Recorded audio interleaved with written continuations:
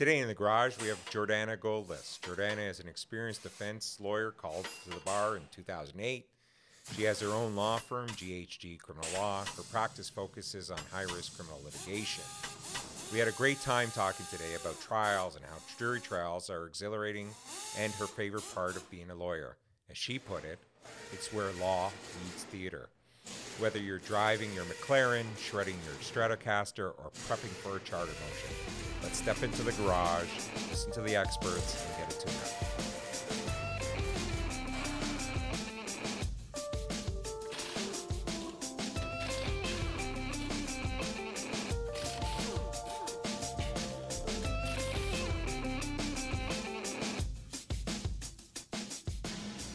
Hi, Jordana. Thank you for joining us. Hi, Paul. Thanks for having me. This is such a great idea to bring this to a podcast. Oh, thank you. I want everybody to understand, like, how serious of a lawyer. You're like a hero to me. Oh, my God. What kind of clients you're representing? Tell us about the caseload you have presently. So, my focus is on murders. So I typically carry anywhere from 8 to 10 murder files at a time. I do a few project cases. I probably have a few dozen drug cases on the go at any given time. These days, it's mostly fentanyl, a little bit of cocaine, a little bit of heroin cases, but they're all, significant quantities, significant substances. And most importantly for me is a significant risk. Like, that for me is what motivates. And so that's the caseload I have. It's back-to-back trials. I tell my clients, don't bother hiring me if you just want someone to plead you guilty really quickly. It's not my practice. It's not really what I aim for when I take on a case. Before we started the podcast, I was speaking to you, and I referred to you with a term that I like. You're a warrior. You're a true gladiator at the front lines, and you're someone that I look up to, and I know so many others in the profession look up to. How did you end up specializing, if that's the word, but how do you end up with a practice that you have? So, obviously I started off taking absolutely anything and everything. I started off with Edward Royal and Associates, and I worked within his firm for 4 years, and he had just branched off from Pinkowski's. We were 4 lawyers and Ted. So it was this tiny firm, and within a few years, it grew to the behemoth of a firm that it is now with, 30 plus lawyers. But I learned what I enjoyed doing and the type of clients that I enjoyed working with. And for me, it was when I had to put in, the really hard prep and sit down and figure out a defense. And I wanted those challenging cases. I guess for me, law has always been about finding that challenge. And so as we moved through the proceeding, just moved through the practice and figured out what I enjoyed doing, I think it was probably 2 or 3 years into the firm that I did my first murder case. I was supposed to be junioring with Ted, and of course in Ted Royal Styles on day 3 he looked at me and said, "You got this," and he walked away from the prelim and left me to finish it off. And I enjoyed working with the client because for me it was that sense of trust that you have to have. This is someone who's literally putting their life in my hands, and for me I take on that responsibility very seriously because I think it's an honor. I think that when someone trusts you with their life, you owe it to them to put everything else on hold. And so for me, it's sort of that sense of high risk. You're sitting at, the precipice of criminal practice, I think. So when you have a client come in, it's one of these large prosecutions, whether it's a drug offense or a homicide. Let's talk about the file from start to finish. Sure. They come in. I'm sure everybody's devastated around them who come to see you, to help hire you for their family member. How do you approach it? So, my clients charged with murder aren't coming in to see me. They're calling me from the jail saying, I've been charged with murder. Can you help? The first thing I do is go to visit. I have never, and I refuse, and even in COVID, I took on a new murder file during this lockdown. I went to see the client in Maplehurst before I accepted the file. I know that the case is going to take 2.5, maybe 3 years. I need to know that I get along with the file, with the client. I need to know it's a file that I want. Is it the type of case that I want? And can me and the client build a relationship over the course of the next 2.5 years that we can work together? Because not all personalities work together. And I tell everyone that's charged with murder who calls me, unless we have a pre-existing relationship, go interview other lawyers. Make sure that I'm the person that you want, and the way that I practice is the way that you're going to be happy with. And I think that helps build trust, because I think that you need that solid foundation to build off of. I need to know that it's a client that I can work with. If we have personality clashes, it's not going to work. We're going to get to the prelim. He's not going to trust my decision making. He's not going to trust what sort of the way that I want to lead the defense. And you end up with a breakdown in the solicitor-client relationship that really is just a waste of everyone's time, but more importantly, it's a concern for the client at the end of the day. So information and transparency sounds very paramount to creating a long-lasting relationship with the client, because the worst thing that could happen is you get the plug pulled just before preliminary inquiry or midway through a trial. It can be very difficult. So how do you ensure that relationship is a good relationship? What kind of boundaries do you set? What kind of expectation level do you set for the client? So I'm very clear that I am not a therapist. I'm not a life coach. I'm not here to help them make better decisions. I'm not here to fix their marriage. I'm not here to do anything other than defend the criminal case. I'm not a friend. And as much as I have clients that call me when they're angry and they're frustrated and they just, vent for a minute, if I let every client do that with me, I would not have time to practice. I would literally be in the life coach seat at all times. So I set very clear boundaries from the first time we meet. And I say there are some lawyers who like that role. They want to help you live a better life. That's not my job. Certainly my clients who sell drugs appreciate that talk, because they don't want to be told you shouldn't be selling drugs. That's not my business. If that's what you do, that's what you do, and I'm not here to change that for you. If I can help get the client through this particular situation in their life and they go on to lead a better life, that for me is a huge sign of success for both of us. And I've had that. I've had clients charged with murder. We've been successful in defending the murder, and I have one client in particular. He has never been arrested again. He's taking care of his family. He's working. He is living, a pro-social life, and is really the epitome of a success story who's come through the justice system. So if that's the end result, most certainly I'm proud of those results, but that's not the goal. The goal is to defend this particular case for this particular person. The success that I see, especially from listening to you now and in the past, is that it's a success for democracy, ensuring that the client gets a fantastic defense. And so I want to talk to you about how you create that defense. Because it is important for us as members of the community and a democratic society to ensure that our institutions are upheld. And the one way that it needs to be upheld is that the public understands what defense counsel do. So I'm sure you've heard from so many people, how can you defend this individual? How do I sleep at night? How do you sleep at night? Well, if you're working all night, you're not sleeping. But well, I usually stay in the fetal position. That's how I sleep at night. No, I think that the first thing you do when you get a file of this nature, whether it's a serious project case, murder, whatever the case may be, the first thing you have to do is distill the disclosure. Figure out what the Crown has that's related to your client. Figure out what information they have. Some clients are in a rush to tell you their side of the story. I slow that down really quickly. I just need to review the disclosure first, and then we work through it together. Some clients truly don't understand why they've been charged. I think the public has this perception that anyone charged must be guilty, and we as defense lawyers know that's not the case, and it can never be the way that you approach a case. So many times I found in my own career that truth is stranger than fiction. and our ability as defense counsel to withhold judgment and realize that we don't wear a red sash, and it allows us to help our clients a little better.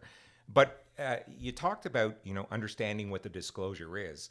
When you have a homicide or a large project, that disclosure could be massive and can take a long period of time to obtain a sufficient understanding of. How do you deal with disclosure in these large projects?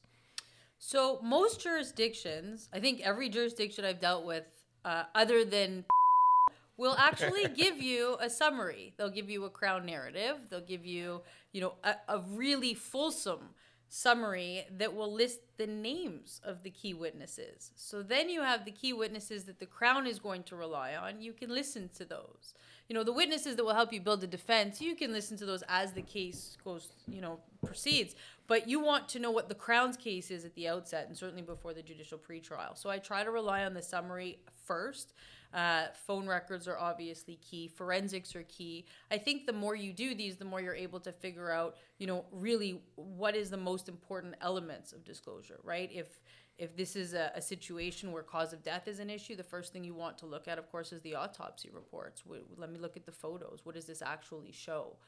And I think photographs often tell us, a better story than any witness could. So if I get disclosure on a murder, for example, and there's 2 or 3 live witnesses, but there's photographs of the scene, I'll start with the photos, because then it helps me picture what the witnesses are saying happened and decide whether or not that's actually something I can rely on. The charter has to be, a priority for us all to recall and remember and ensure that your client's rights are protected. And I know it varies depending on the particular unique circumstances of any investigation. But I know that also with drug cases, as opposed to large projects that might have wiretap or Part 6 authorizations, or as opposed to murder trials, the looking at disclosure and trying to distill them for whether there are charter breaches themselves seems like a separate task. Is it a separate task?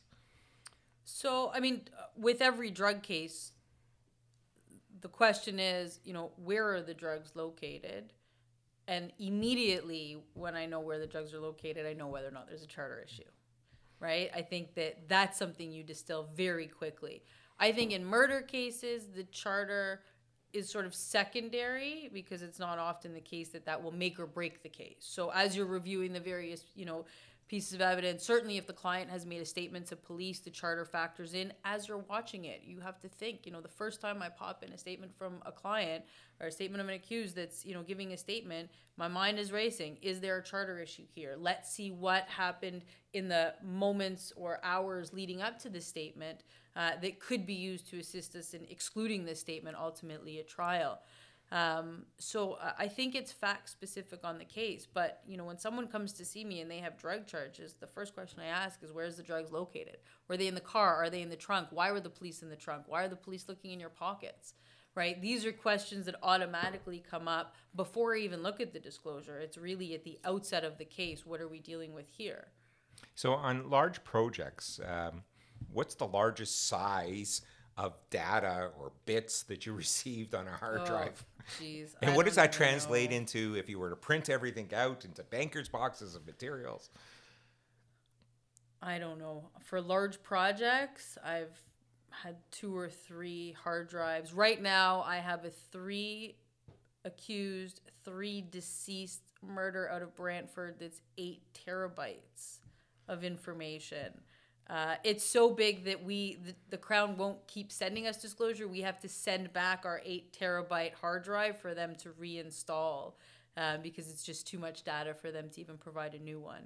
And it's interesting because, there's limited time, there's limited resources, whether you're privately retained or if you're retained by a client using legal aid. It's how do you protect your client's interest when you have to ensure that you have to work efficiently, but you have to see everything and you have to know everything that's in in the disclosure package. How do you go about it so that you can ensure that your client's interests are protected? So it's a question of organization and priority. So at the outset, preparing for the judicial pretrial requires me to have a real grasp on the Crown's case. I don't necessarily have to have a real grasp on my defense yet. I have ideas of what I think, where I think the matter will go for trial. And as we move towards the preliminary hearing, those will solidify, which will, of course, require all of the witness and all of the video statements and all of the surveillance video to be reviewed. But you have to prioritize what's going to trial, which needs the most amount of detail and attention now, and what can I, gloss over in order to get a handle on the case at the outset. And once you have a snapshot of what the case is, you know who the essential witnesses are, and you know who instead speaks perhaps just to motive. Motive doesn't matter if we're just going to, have a preliminary hearing. It could matter considerably for a trial. So I think it's a matter of being able to understand, first of all, the law and what possible defenses are open. You have to understand where and how the charter might apply, especially when you're determining whether or not this is a matter that should just go right to trial or whether or not you want to have a preliminary hearing. Is that helpful? And so it's a matter of organization in advance. You have to think as you're reviewing what is a priority here. So if it's not a case that's heavily driven on surveillance video, then I don't need to review every single moment of surveillance video to prepare for the JPT, right? Yeah. I have to do that for the trial. Certainly before a client's going to testify, I need to know absolutely everything that exists in the file. But you can just distill it to a snapshot. And if you are familiar enough with the law and familiar enough with the way this works, you can still estimate how long your prelim's going to take. I really want to walk through now your thought process during different phases of a criminal file. You know, from the investigatory phase, should you already be retained in providing advice while you know your clients under the suspicion of a homicide or a large project type of offense, right through to the bail, pre-trial, judicial pre-trial, prelim, and trial. So can you give us some idea of what you're thinking and what advice you'd give to other lawyers? For example, if you've been retained by someone, they're being investigated on a homicide, and they've come to you and want some advice. Can I swear on this podcast? You can swear. You can do whatever the fuck you want. So good, because if someone's being investigated for a homicide, the only advice I give them is to shut the fuck up, and that advice is free. I don't charge them for that. Okay. There is nothing for them to do, nothing for them to say. Don't talk to anyone. Don't start hiding your shit. Don't start burying your gun somewhere. If you're being watched, you just need to accept that you will not do anything to interfere with that investigation. If the police have honed in on you and they want to arrest you, you can't prevent an arrest. And that matters not with what you're charged with, quite frankly. So all of my clients, for example, if they call me during the course of an investigative detention, I tell them you will not talk your way out of an arrest. I promise you that. So just don't say anything. Don't tell them what your favorite color is. Don't tell them what color the sky is. They can look up and they can find that out. Don't say a word. And sometimes they listen, which is always helpful. And other times you get the disclosure, and on the disclosure, in their video statement, you can hear them saying, "My lawyer's going to kill me when she sees this." It's going to turn bad after that. So no, I don't charge for consultations either. I tell all of my potential clients, I'm interviewing you as much as you are interviewing me. I'm at a point in my career that I don't need to represent everyone that walks through the door. There are people who I find rude. There are people I find arrogant. There are people that need far more hand-holding than I'm prepared to give. And so I don't charge anyone for an initial meeting because I want to see whether or not I even want the case. And I don't think it's fair to charge people then to say, you know what, I don't want to help you, and I'm just going to keep your money. Like I don't like that. So assuming the client actually took your advice, right, and doesn't say anything yes. to the police, doesn't describe what the clouds look like right. on a particular day. Yes. But the police have reasonable probable grounds, and yep. they actually arrest your client, yes. and your client's now in custody, and there's going to be the need for judicial interim release. What is your approach to bail? Do you rush to do it? Do you take your time? How do you set it up so that you're ready to go? And what's your strategy? Is there any information gathering needed? Is there anything you can do with the officer in charge or with the Crown's case that can help you in the long run? So for murders, I tell clients that I'd like to at least get the initial disclosure. Sit tight, and maybe it takes 4 or 5 months. But it's really important to get a decent handle on the case above and beyond like just the boilerplate synopsis, because oftentimes, there's something buried in the disclosure that will be helpful. So for example, I have one client right now that's charged with a shooting. This snapshot of the Crown's case really implicates him horribly, except when you read the witness statement, the only witness to the actual shooting describes the shooter in a manner that does not at all represent what my client looks like. The height, the weight, tattoos, like literally the entire appearance is wrong. The estimated age. And so had we rushed to bail on a case like that, before receiving that witness statement, the client would have likely been detained. And now we're in a position where maybe with this information, it will certainly change things for him. You know what I find is a lot of young lawyers don't realize that on the most serious type of offenses, you can get bail. Oh, yeah. I know that on almost every homicide that I've acted on, we've been able to obtain bail. And it makes the world a difference. And I want you to be able to share with the listeners here how important it is to have somebody out of custody while you're preparing trial as opposed to someone in custody, because in custody can present challenges. Oh my God, it makes a world of difference. Just to be able to have them in your office, you know, whenever anyone's in custody, they're not able to present as they want. They're not comfortable. There's always this element of, can the guard hear me? Can the inmates walking by hear me? Like, no matter whether you're in that private interview room, it doesn't quite feel private, right? You've got cameras that are looking in on you. That's for everyone's safety, and I understand it, but I certainly would rather prepare someone, especially if they're going to testify. You know, I've had clients when they testify on a murder, you're working with them for 40 or 50 hours. I don't want to spend 40 or 50 hours sitting in a jail interview room, and quite frankly, neither do they. Maybe something comes up and you don't have that piece of disclosure available to you, whereas when you're in the office, you're like, hang on, you're saying that's where you were, but I think I have surveillance video that's just otherwise. So I think we should take a look at this again and, you know, refresh your memory. So to be able to have full access to the disclosure, to be able to work with someone for 4 or 5 hours sometimes, right? You can't do that when you're in custody. You've maybe got 45 minutes, an hour at most, that you can meet with someone who's in jail. And I'm glad how you've explained it's going to take 40, 50 hours in a case to have your client ready to testify. And it may be that you've prepared them. Right. And they may give you different instructions, but at least you've done the work, right? And then you're able to deal with it and get whatever instructions signed that you need to get done. But everything is about preparation. And so you get your client bail. Okay. And now we're moving forward to your first meeting with the Crown Attorney. And you're dealing with the nicest Crown Attorney in the province of Ontario, and they're very reasonable, but they have to do their job. And so they're doing it in a dispassionate fashion as a quasi-minister of justice, as public interest to proceed. And there's you are so optimistic, my goodness. And there's what they believe is reasonable prospect of conviction. So how do you approach the first pretrial with them, and what strategies do you start to develop? So without giving away trade secrets. I just want to backtrack. No, there's no trade secrets. I just want to backtrack for bail. As much as I slow things down on a murder, I generally rush them on a drug case. Okay.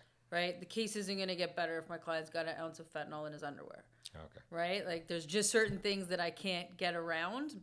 And so I think it you know, case to case, if there's one thing that I absolutely hate, and I have clients call me all the time, they say to me, you know, what if we lose at the bail stage? And I hear young lawyers who are like, no, I'm not going to bring bail. He's probably not going to get out. Oh. That drives me crazy. There is no downside risk to bail. If you lose, you're in custody. If you don't try, you're in custody. There's really, you know, you'll lose a little bit of money paying for the bail hearing. That's it. And if you're successful, I mean, it really makes all the difference in how the case is going to unfold. So it's something that I explain to people from the outset. Bail is probably the single most important stage before trial. Okay, so that's my little rant on bail. There's no downside risk to running a bail hearing. A lot of times people don't realize how important bail is. And so now that you've gotten your client bail, the next part of the process is having a pretrial discussion with the Crown Attorney. What's your strategy? So I have a list of the outstanding disclosure that I need in order to assess the case for the judicial pretrial.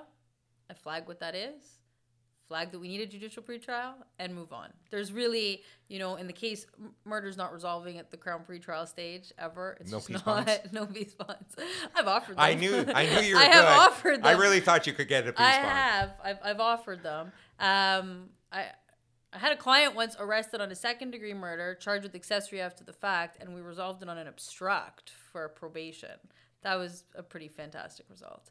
But no peace bonds yet.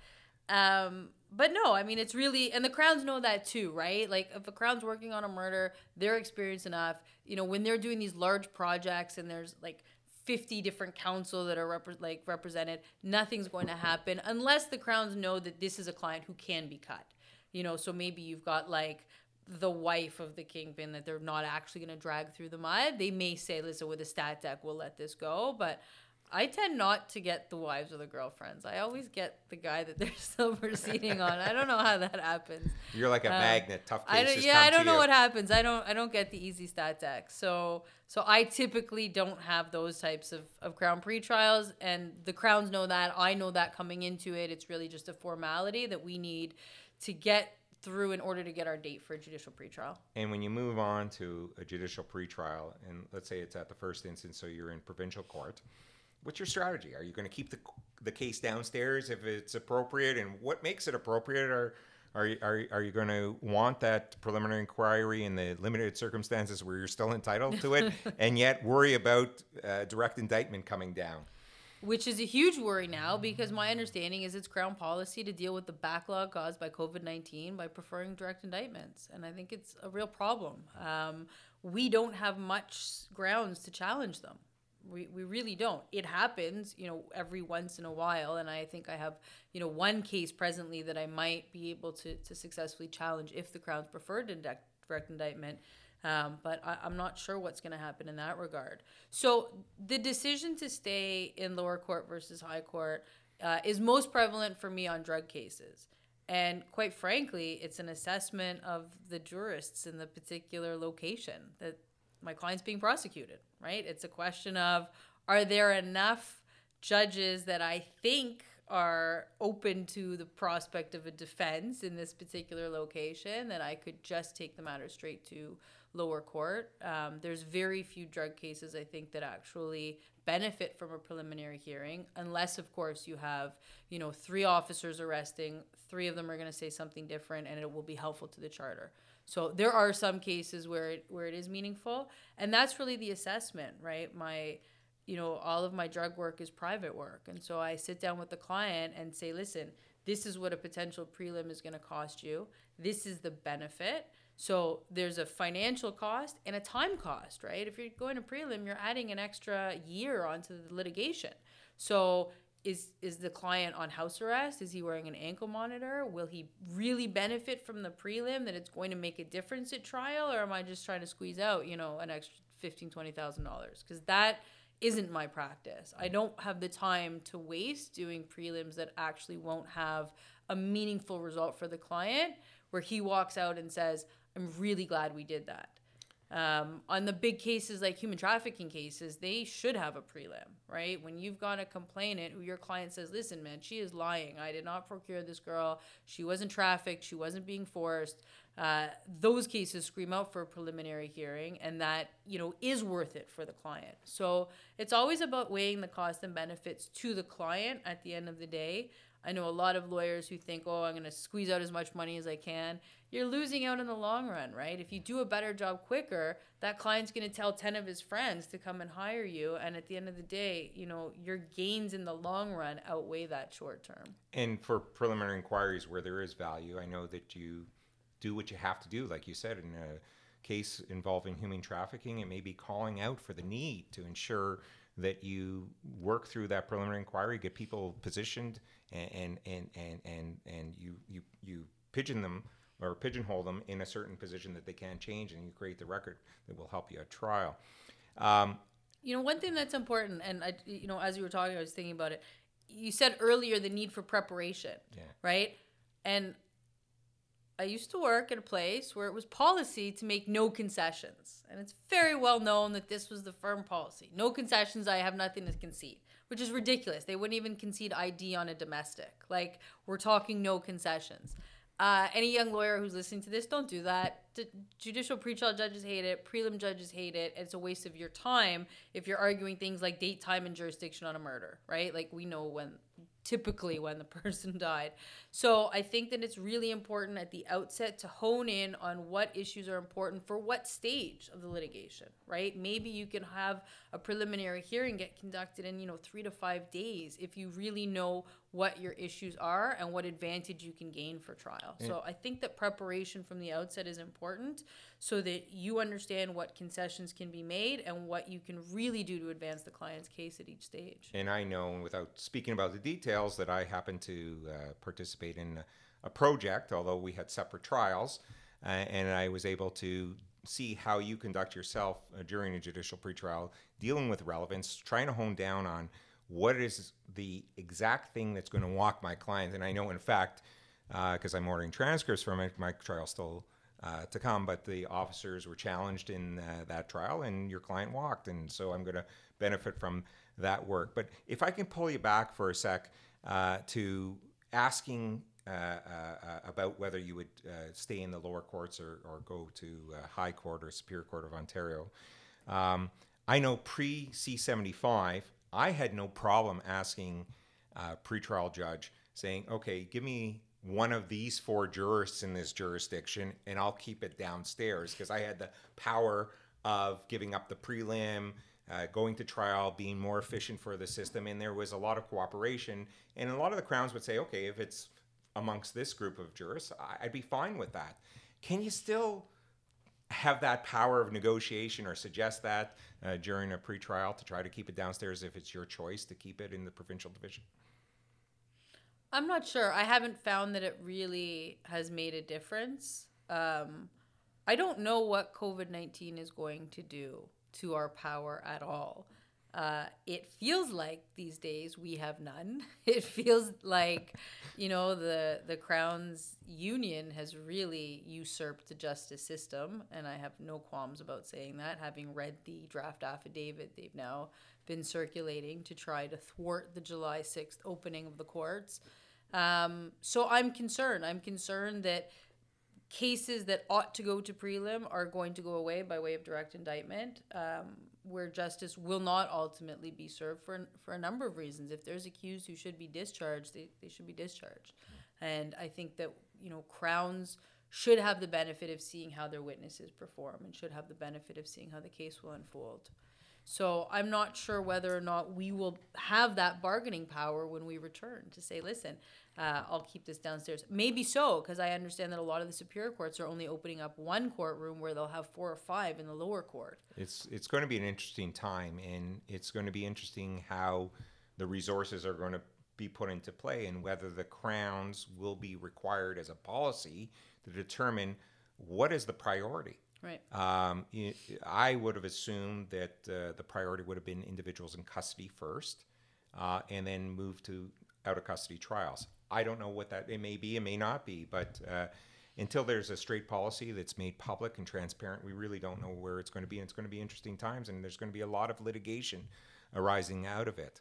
I want to get to my favorite part of the process, which is the trial. And we spoke a little bit about the preliminary inquiry, and I'll leave that for another day. But you're a great trial lawyer. Tell us what you love about the trial. So I love jury trials. For me, it's where the law meets theater. That's what the jury trial is for me. Every part of it is theater. The juries are watching everything you do. It's not just in the closing. They're watching how you communicate with your client, how you communicate with the Crown, when you interject and when you don't, right? When you interject, they think it's something important, and things they may perceive as important may not be, and they can gauge that by your reaction. And I think that when trial lawyers recognize that the entire process is part theater, they start to do better. It's also where the most amount of preparation is required. You really have to know what every witness is going to say at any given time. And it's really where you're putting your all, right? When I'm doing, a murder trial or a trial for a client who's facing a significant amount of time, when there's a lot at risk, I literally put the rest of my life on pause. I don't, do much more than basic practice management. I've taken on many cases in other cities where I've moved to the other city in order to be able to take care of the client better. I have a huge practice in Hamilton. I now have property in Hamilton so that when I'm on these longer trials, I can live at a home within that city. I've done the same for St. Catharines, for Welland. So I actually donate my time completely to that particular case, because I think if I was on trial for murder, that's the level of dedication I want. I want a lawyer who's laser focused on my case. And so that's what I do, and it's what I like doing. It's, you're taking someone through possibly the worst moment of their life, right? No matter what that person's done, they have a family. They, even if they've been guilty of the offense in some fashion, maybe it's different from what they're actually charged. So, for example, they're charged with the first was actually a manslaughter. Maybe there's a self-defense element. Maybe it's, they're involved in a group, wrong place, wrong time. There's 100 different ways in which someone can be facing a life sentence but doesn't actually deserve it, and they've trusted you to get them through that. So it's that adrenaline rush, and quite frankly, there's nothing like that feeling of knowing you're coming back into the courtroom, the jury has a verdict, and you're waiting. It's like that 10 or 15 or sometimes 20-minute wait where the verdict's coming, and adrenaline is just going through the entire room. It's not just you, and you can feel it. That, for me, that rush is what keeps me going, right? I'm an adrenaline junkie. I always have been in every aspect of my life. And for me, the murder trial is that. These lawyers that have a practice that's based on guilty pleas, I don't understand it. I find them annoying. I find it's like, oh, you need me to do what? No, I don't want it. It's actually like bothersome to me. I'd rather do anything. I won't talk to you about my last January then with 3 or 4 pleas, but sometimes I'm guilty of that as well. But more important, because you talk about being an adrenaline junkie, and I know that I can be that, and our listeners can be that. Tell us some good war stories, if you would mind sharing with us. Something that's been part of a jury trial or a homicide that, everybody saw it one way, and then they realized, oh my God, now I understand what Jordana has been saying the whole time. Nobody ever admits that. No, I mean, I've had some fantastic successes. The first murder trial I ever did was for a client that, on the face of it, a lot of people thought was just this outright savage killer. It was his best friend of years. It was a single stab wound to the neck. The knife was plunged in so deep that it left a mark from the hilt. So the entire knife just went. The level of rage required for that sort of injury was significant. And the Crown was just, laser focused on this being a second-degree murder, wouldn't entertain any other narrative. And so throughout the entire litigation, his main focus was his daughter. And we brought bail 6 months in. We got him bail. He was a model citizen on bail. We loosened his conditions so that he could work about a year in. And when he was acquitted of the murder, even convicted of the manslaughter, we got him, I think it was like a 4-year sentence. It was on the lowest end of the scale because of all of the circumstances that had been surrounding the offense. And I knew that I was going to bring him home to his daughter. And that, for me, was the best feeling. And he's never been arrested since. So he certainly did exactly what I had hoped, continues to keep in touch with me, sends me pictures. I mean, it's been years, and still sends me pictures of his daughter to tell me that all of the hard work that I put in to help him through that, and he had always maintained this isn't, what happened. And it was a defense that I believed in, and I'm forever grateful that I was able to showcase that properly to the jury, that they agreed. So that was certainly, one of the highlights. There's been cases where I didn't know what my defense was going into the trial, where I thought this was just like a dead loss. I had a client once that used his mother's car to commit a robbery on a convenience store with machetes, crashed the car. Police found the machetes and the cash register from the convenience store. His co-accused ended up turning on him for, a quote-unquote deal. There really was not anything for me to work with, and yet somehow managed to convince the jury that there was reasonable doubt, and he walked out of jail after 2.5 years, which was incredible. And the case took so long because he had 3 previous lawyers, none of who would agree to take the case to trial. I said to him, I don't know what your defense is. He said, me neither, but I don't want to plead guilty. I've had lawyers convince me to plead guilty my whole life. Just take it to trial. And that probably helps me lead into my last question, which is, if you had the opportunity for 2 minutes to recommend to any young lawyer or new call about being involved in a large case or a jury trial, what would you tell them? Oh my God, take it. There's no better. It's where you're really a lawyer. You know, that is where real lawyering happens. It's where we get to change the law, test the law, refine the law. Guilty pleas do not do it. You know, these quick pleas, maybe once in a while it's what's best for the client, and I get that. You know, it's not that I've never done them or never do them, but you know, it's only when it really is the best result for the client. A criminal record is never an asset. We are defense lawyers for a reason, and we should be defending people, which means doing everything we can to get them through the system without a record or without contributing to their criminal record. So the Garage Series today was lucky to have you here. But I want everybody out there to know, like, you've stopped by to help with this podcast and this video cast, but you do a lot of this. I share with everybody some of the contributions you've given for public service, so you can get the message out there about how important it is to help out people as a defense lawyer, that it's an honorable profession. It is. So I've been speaking about the profession and ways in which we can improve it and the ways in which society can understand what we do, right? We're not trying to get bad people back on the street. It's so much bigger than any one particular case. And so in 2018, I delivered a TEDx talk called Who Judges the Judge. I speak regularly on podcasts and in various interviews. All of them are listed on my website, jhdcriminallaw.com. So anyone who's interested in understanding more about my practice or my philosophy can certainly reach me there. I'm also on Instagram and Twitter, just under my name as a handle, Jordana Goldlist. And if there's young lawyers out there that need mentoring, or say, hey, I got a client, lawyers like us who've been around for a little bit, I'm a little older than you, or a lot older than you. It's the kind of bar that that if you're in the courthouse and you say, hey, I don't know you, but I got a question, can you help me for a minute? That's something that we do.